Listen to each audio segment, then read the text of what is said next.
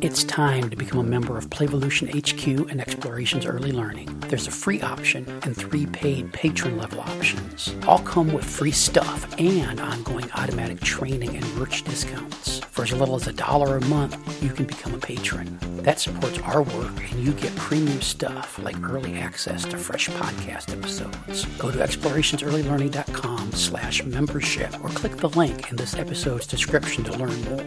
All the cool listeners are doing it. On with the show.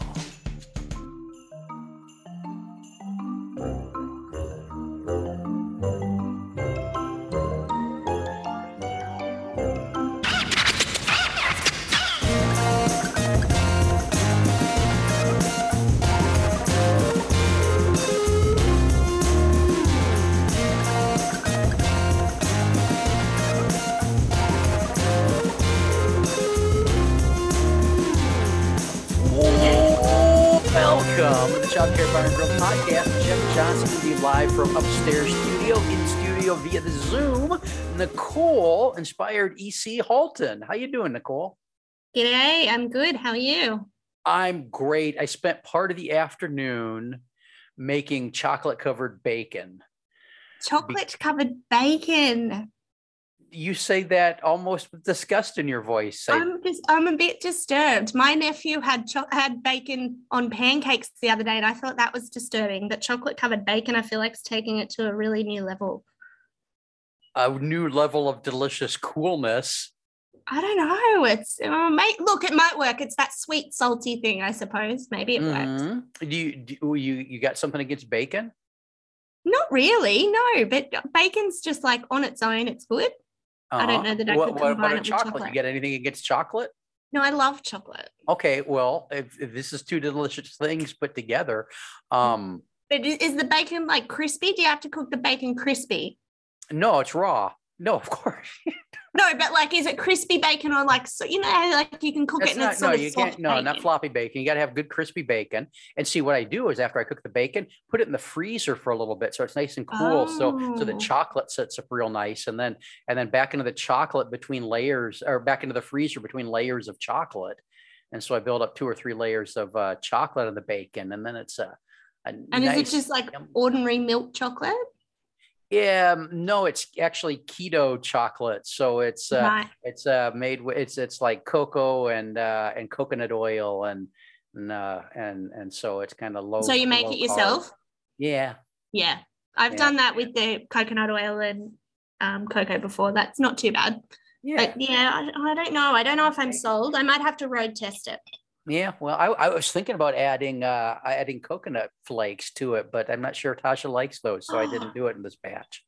I actually used to I haven't made them for a while, and maybe it is a combination of the sweet, salty thing, but I used to use coconut flakes and then make the chocolate and combine the two into like these little piles of coconutty, flaky chocolateness, and then sprinkle sea salt on them and then freeze them and just eat them straight out of the freezer. Oh, that sounds yummy too.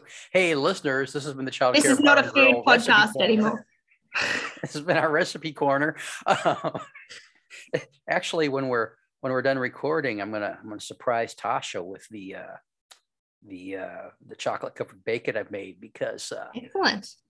That's what my lady likes. So keep the romance in the keep the romance alive with chocolate covered bacon. So we're back with another podcast based on an article Nicole wrote for the Inspired EC website. 5 myths about infant outdoor environments. Did I get it right? Yes. All right. So let's work through these and okay. see what you got. So outdoors is so definitely one of our things. And Inspired EC, we're big outdoor people. I spend most of my time outside when I can. And so when we visit early childhood services, we definitely take a lot of time to notice the outdoor spaces that children are in. And the infant ones tend to be the shittiest of the lot.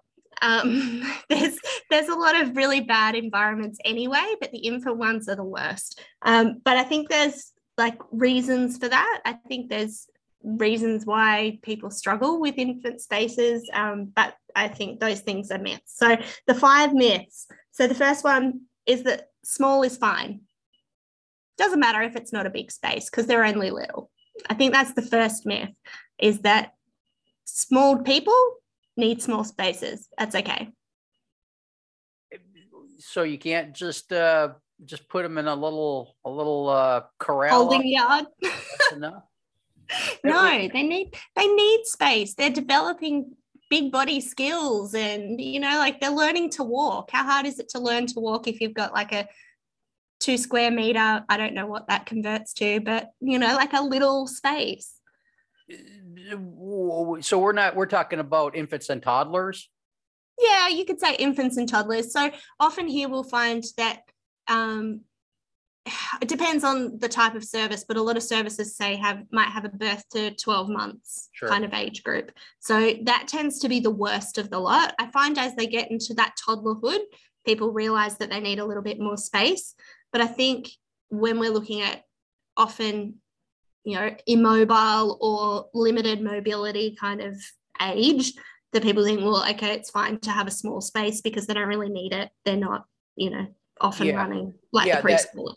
That small space might do for under 6 months, but once you get beyond 6 months, there is a lot of moving going on there, and boy, crawlers are going to crawl, and scooters are going to scoot, and if they are locked into a tiny little space, there's not really a lot of square footage to do that. So it really limits that need for exploration, and you want them to be able to move in different ways and to work out how to get their body from one place to another, and it's really difficult if there's nowhere to go.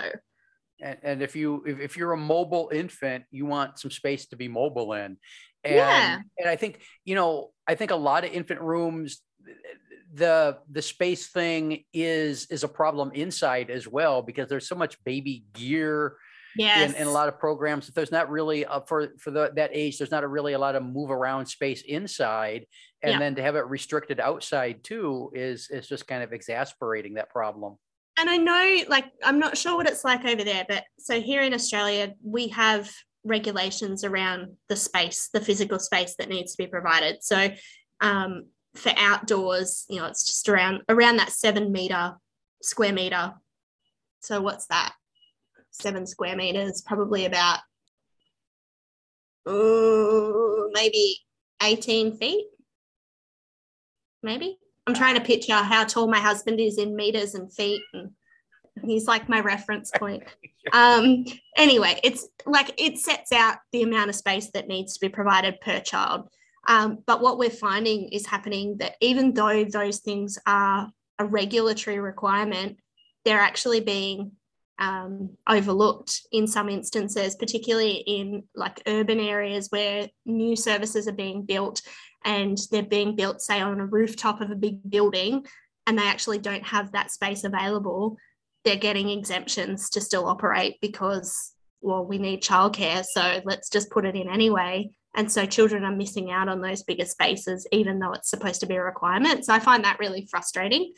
Is that a thing over there? Do you guys need to have, or does it depend on the states? It of course depends on the state. So, but it's pretty standard. So 7 square meters is what you said? Yes, thereabouts. So that's about 23 square feet.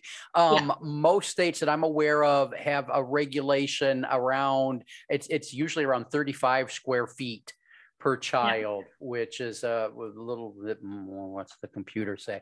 That's about 10 and a half square meters. So it's a little bit more, but I get, again, with infants, probably some states have smaller requirements, and there are some recommendations that want more, but it is kind of a limited, and people look for ways to cheat on that just so they can, because infant care is so, in a lot of places, so limited that they don't want to risk not having the slots by being too stringent about enforcing that regulation. I think that's exactly right. So small is not fine. I'm busting that myth. Small is not fine. We need big spaces. What's the next one? The next one is that it should be all flat surfaces. Well, Nicole, if it's not flat surfaces, somebody could hurt themselves. Somebody could, and somebody should. Somebody will.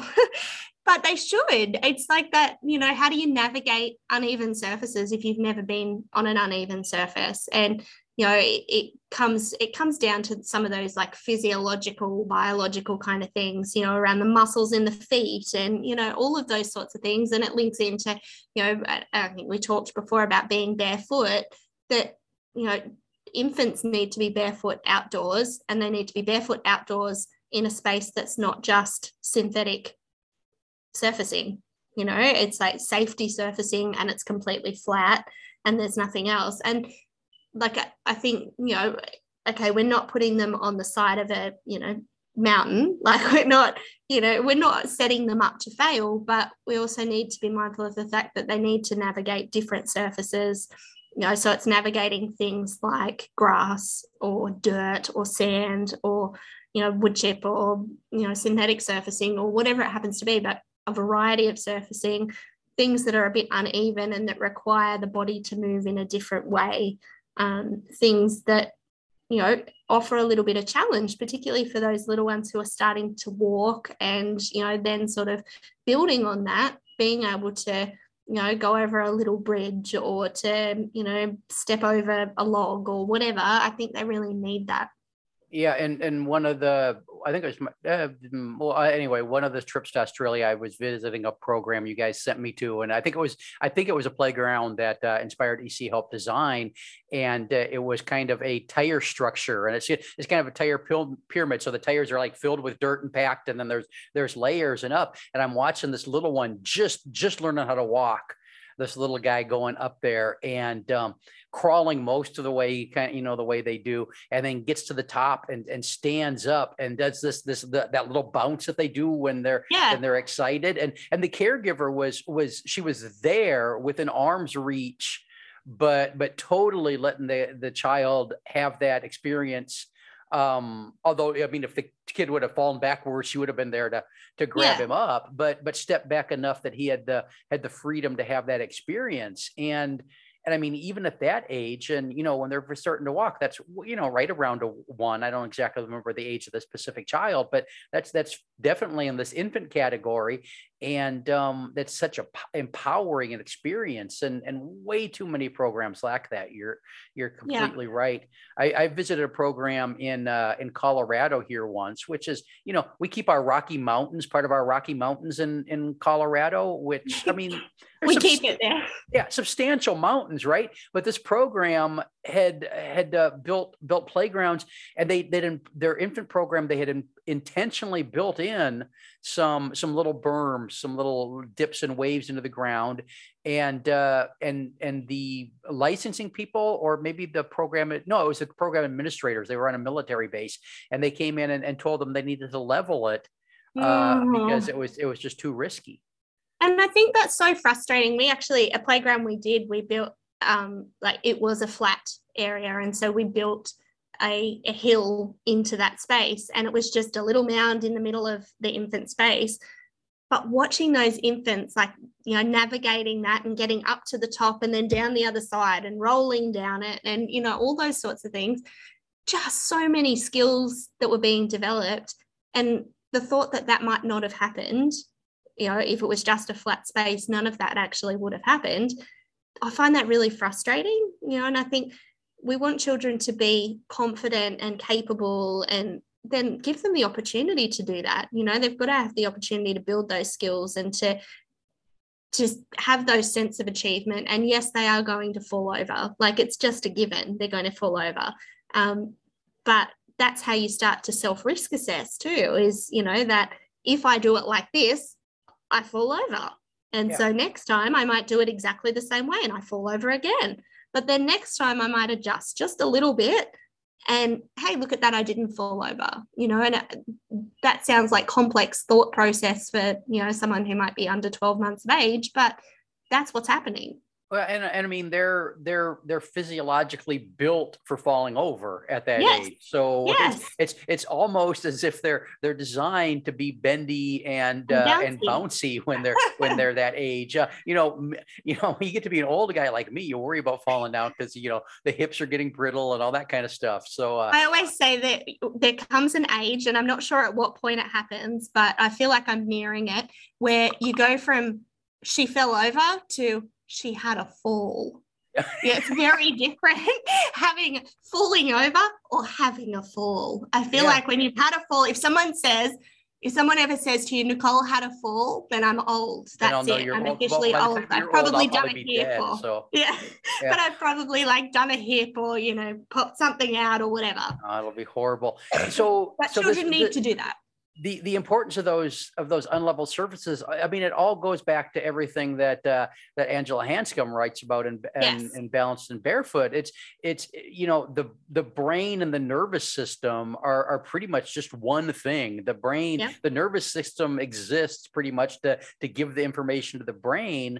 And those unlevel surfaces and the rotation when they're rolling down the hill and all of the uncertainties of that unlevel surface is all food for that hungry brain that is helping them develop all the physical skills that they're going to need for the later cognitive stuff. So absolutely, having unlevel surfaces on your infant playground is really pre-writing and pre-math activity. Yeah.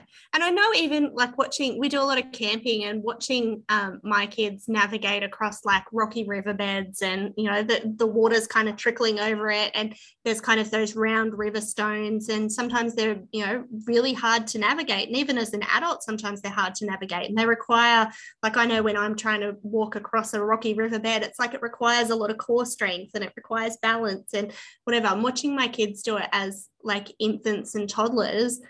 I find really interesting. They're just built for that, and yes, they have the occasional stumble, but they're built for it. I've watched friends' kids who hadn't kind of grown up doing that try to master that at a much older age and find it really bloody hard because they're just not used to it. I think the younger we have children exposed to those sorts of, experiences, the better. We build those skills really early on. I was watching my pups the other day. We're walking this place it's not exactly a cliff, but it's a really, really steep hill, and they're playing on the side of it, kind of chasing each other. And they're used to, most of their time is spent on more horizontal surfaces, and this is a lot closer to vertical, and they think they're freaking dog ninjas with the way they jump and leap around, but they get onto this unlevel surface and they're like, whoa. And one, he loves throwing himself down, and he kind of does a shoulder roll and gets on his back and then rolls around, and he tried to do this on the side of the hill, and then he slid down about 10 or 15. And it was just delightfully joyful for me to watch. And the same goes for babies too. It's fun to watch them throw themselves in their back and roll around and get nasty too. I guess that's my point. It is.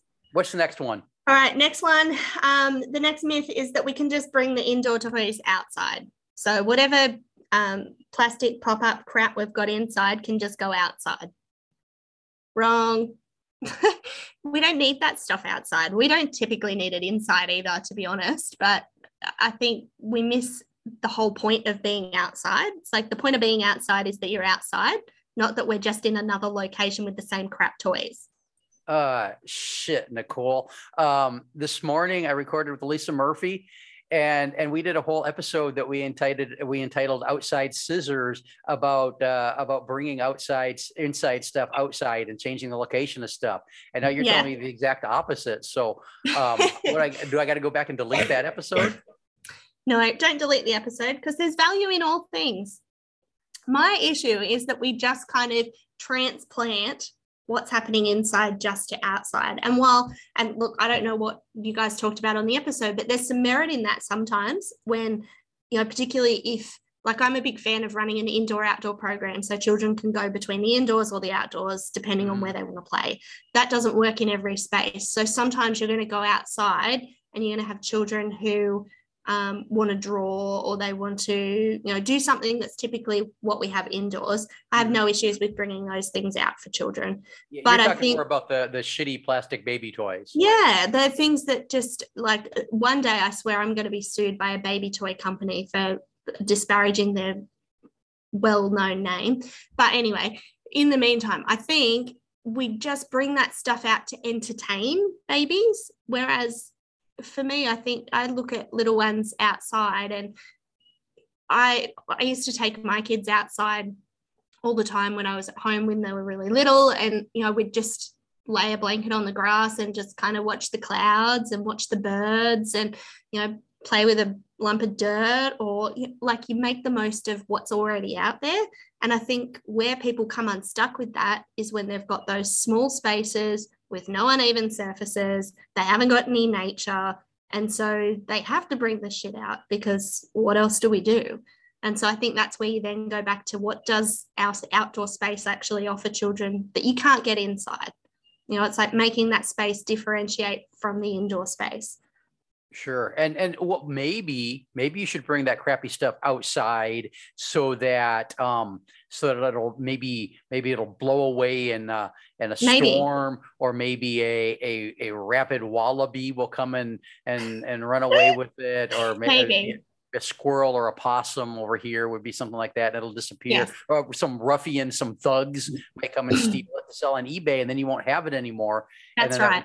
That would solve both problems. Or you just get rid of it. Just get rid of it. Just be done. So outside, you're more in favor of the natural stuff, the seed pods and the leaves and the pine cones and the dirt and the mud. Yeah, and you can still have other things outside, but and we will talk about it. I think it's the next thing, but other loose parts, and like, I don't know, some big bowls that they can put stuff in and tip stuff out of, and just keeping it really simple, but using the environment that you have. Yeah, good. What's the next one? So the next one is that loose parts are for older children. So that's, I think, a myth that a lot of people have, that you can only have loose parts for older children.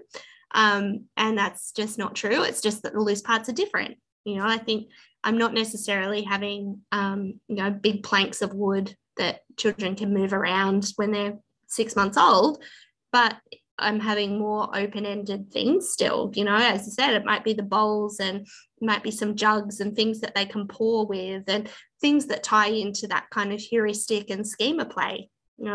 If we know, and I think that's such a big gap, particularly here in Australia, it's a really big gap in our early childhood professional knowledge, is that not enough people understand the way that infants and toddlers play and explore the world. So there's that lack of understanding around heuristic play, around schema play.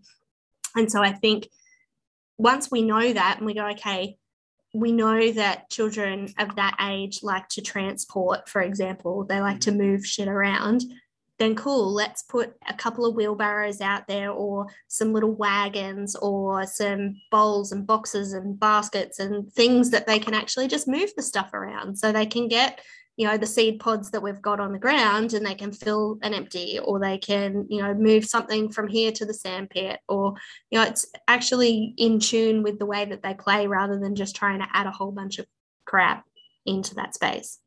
Yeah, your counterpart Tosh did a session a couple of weeks ago that I was part of, and she was talking about this. With that infant toddler age, they go through that stage, and again, it's a trajectory schema, but where they like to throw stuff. Yeah. And so maybe in your infant toddler room, you don't want to have the big heavy stuff, because maybe they will throw it at each other. Yeah, there's other stuff you could have. Now, I mean, you want them to have them at that age, you want them to start playing around with the opportunity for some heavy work. But when they're in the middle of, hey, everybody in this room wants to throw shit, have stuff. We're not throwing planks. Yeah.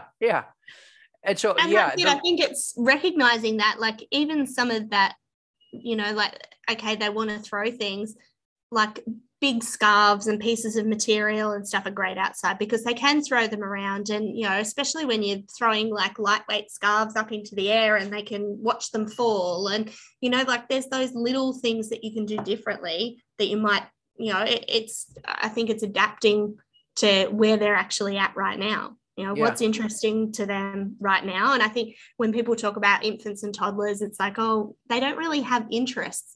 Actually, they've got a shit ton of interests. It's just that their interests aren't dinosaurs and trucks. Their interests are, how does shit move? Like, how did this move over to there? What happens when I tip this out?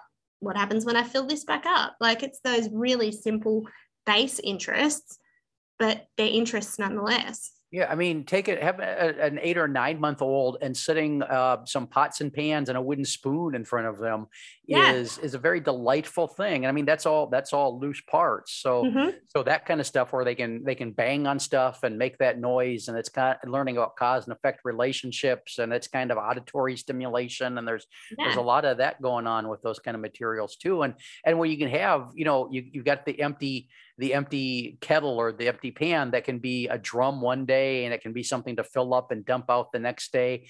That flexibility of infant, toddler loose parts is really important too. Yeah, it's just keeping it simple, I think. Yeah. All right, the last one is that they'll just eat nature, so we shouldn't have any. I can remember being in a service and they said, I said, oh, you've got some beautiful gardens. And this was in their preschool sort of age group. And then I went into the baby space and there was like nothing. There was nothing that was living except the babies. But other than that, there was nothing that was alive. And I said, I thought you might have had some gardens like you've got in your other space. And they said, no, the babies just eat it, so we don't have it. And I'm like, plant stuff that's edible? Like, plant stuff that's edible. And they said, oh, and if we have flowers, they just pick the petals, and so then we don't have flowers anymore. And I'm like, well, they do, but plant something that grows like crazy. Plant for us here, daisies grow like crazy. So plant those, plant dandelions, plant, a whole bunch of like edible mint, or, those things that are a sensory experience that if they're going to eat them, which yes, they will, then it doesn't matter.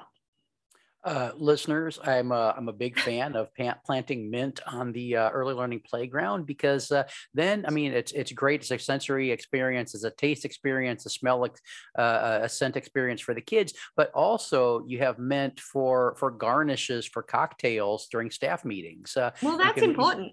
You can make mimosas for the staff. So yes. you two birds, one stone. Yeah, win with mint on the playground. I know this is completely right. And the other thing is being exposed to, I mean, just the dirt is good for them, because there seems to be an emerging body of research that says that's how they build their immune systems. And so if you've got a resilient surfacing poured in place rubber mat playground surface, and that's all that they're touching, they're not having that opportunity as well. And the other thing is, kids exposed to animals are again building that immune systems and helping them avoid things like asthma and allergies and those kind of things, is what the research seems to indicate. So if you're creating that more sterile environment, you're not giving them the opportunity for those valuable things.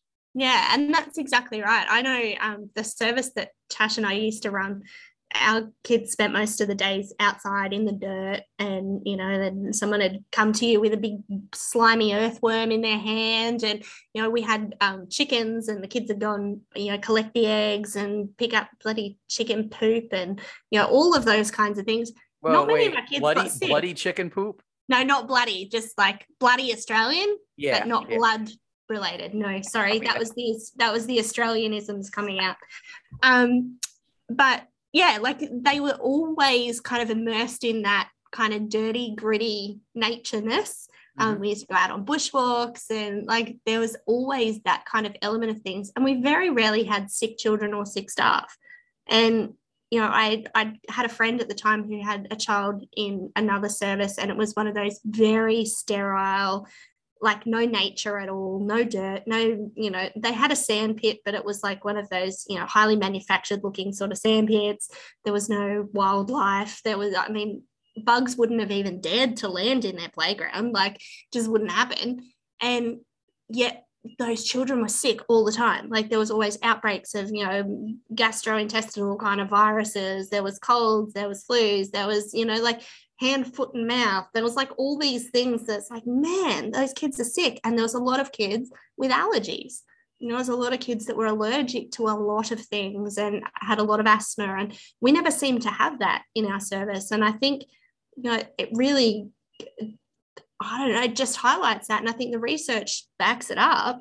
And yet still people are afraid to do that with children, particularly with infants. They're afraid to let them get dirty. And, you know, it's like, oh gosh, we can't have dirt in the infant space because what if they put it in their mouth? It's like, well, big whoop. We'll like clean it, like give them a rinse out with some water. They'll be fine. Like, you know, I mean, not many eat it and continue to eat it. They'll put it in their mouth. It doesn't taste good. It doesn't taste good. I can remember Tasha's son Oscar, when he was like, he was crawling, and they had in her backyard, they had all these little rocks in their garden, and Oscar would fill his cheeks up like a chipmunk, and he'd have both cheeks filled up, and Tash would be out there trying to like get all these rocks out of his mouth. And in the end, she was like, why do I bother? Like, he's just going to keep filling his cheeks up like a chipmunk. She said he's not trying to eat them, he's just trying to fill the cheeks up. And, you know, I think children innately keep themselves fairly safe. And yes, we do need to keep them safe, but I think there's a difference between keeping them safe and keeping them, you know, overly cotton wooled, where they're not getting that sensorial connection to the natural environment. You know, there's all those sensory input kind of things that are important, but then there's also just developing that affinity for nature. And, you know, we want children to grow up into people who want to save the world and protect us from climate change and whatever. And yet we're not prepared for them to go out and actually be in that world. It's like, how do you protect something that you've not actually connected with? You know, you just don't. Yeah. And I mean, the sensory integration is a big part of it. When you've got the different surfaces, the dirt and the mulch and the rocks and that kind of stuff, it's all opportunity to feel those different textures on the surface of your skin. And that's, again, feeding that nervous system that feeds the brain. Yeah, even it's funny, as we're recording, I'm in our office, and outside I can hear like multiple birds in various locations, and and all different types of birds. And it just makes me think, like, just that being outside and being a part of that does things for the brain and for the sensory system. And I know Angela Hanscom, when she was out here a couple of years ago doing some talks for us, she was telling us that in some pediatric occupational therapy clinics that she'd sort of worked with, they were actually using recordings of Australian birds in nature for people to listen to with headphones to help with some of the sensory processing stuff. And she said, you've got that like right outside the door, you know, it's right outside there. She said, and then people are going and having to listen to that on headphones. And, you know, she said, isn't that sad that we can't just go out and do that and actually just be in the nature? Yeah. And so I think the big takeaway here is infant program outdoor play spaces need to have the variety and the flexibility and the novelty that we kind of want for older kids as well. Yeah. And that's it. It's, you know, it's not about dumbing it down, but it's about making it age appropriate and, you know, developmentally appropriate. Where are they at right now? What skills are they mastering, and, you know, whatever. And we'll kind of tailor it to that. But it's also about keeping it simple. You know, it doesn't need to be, we don't need to have a whole bunch of toys outside, and we don't need to, I don't know. We don't need to go over the top with things, but we need to use what we have, use the space that we have, you know, make the most of the natural environment, and, you know, keep the play kind of simple and open-ended. Yeah. Any final thoughts before we wrap it up? No, I think that's it. That's it. Well, listeners, we will be back soon with another episode. You need some more Nicole in your life? Go to inspiredec.com and click around. You'll find her. Back soon. Thanks for listening. Bye-bye. Bye.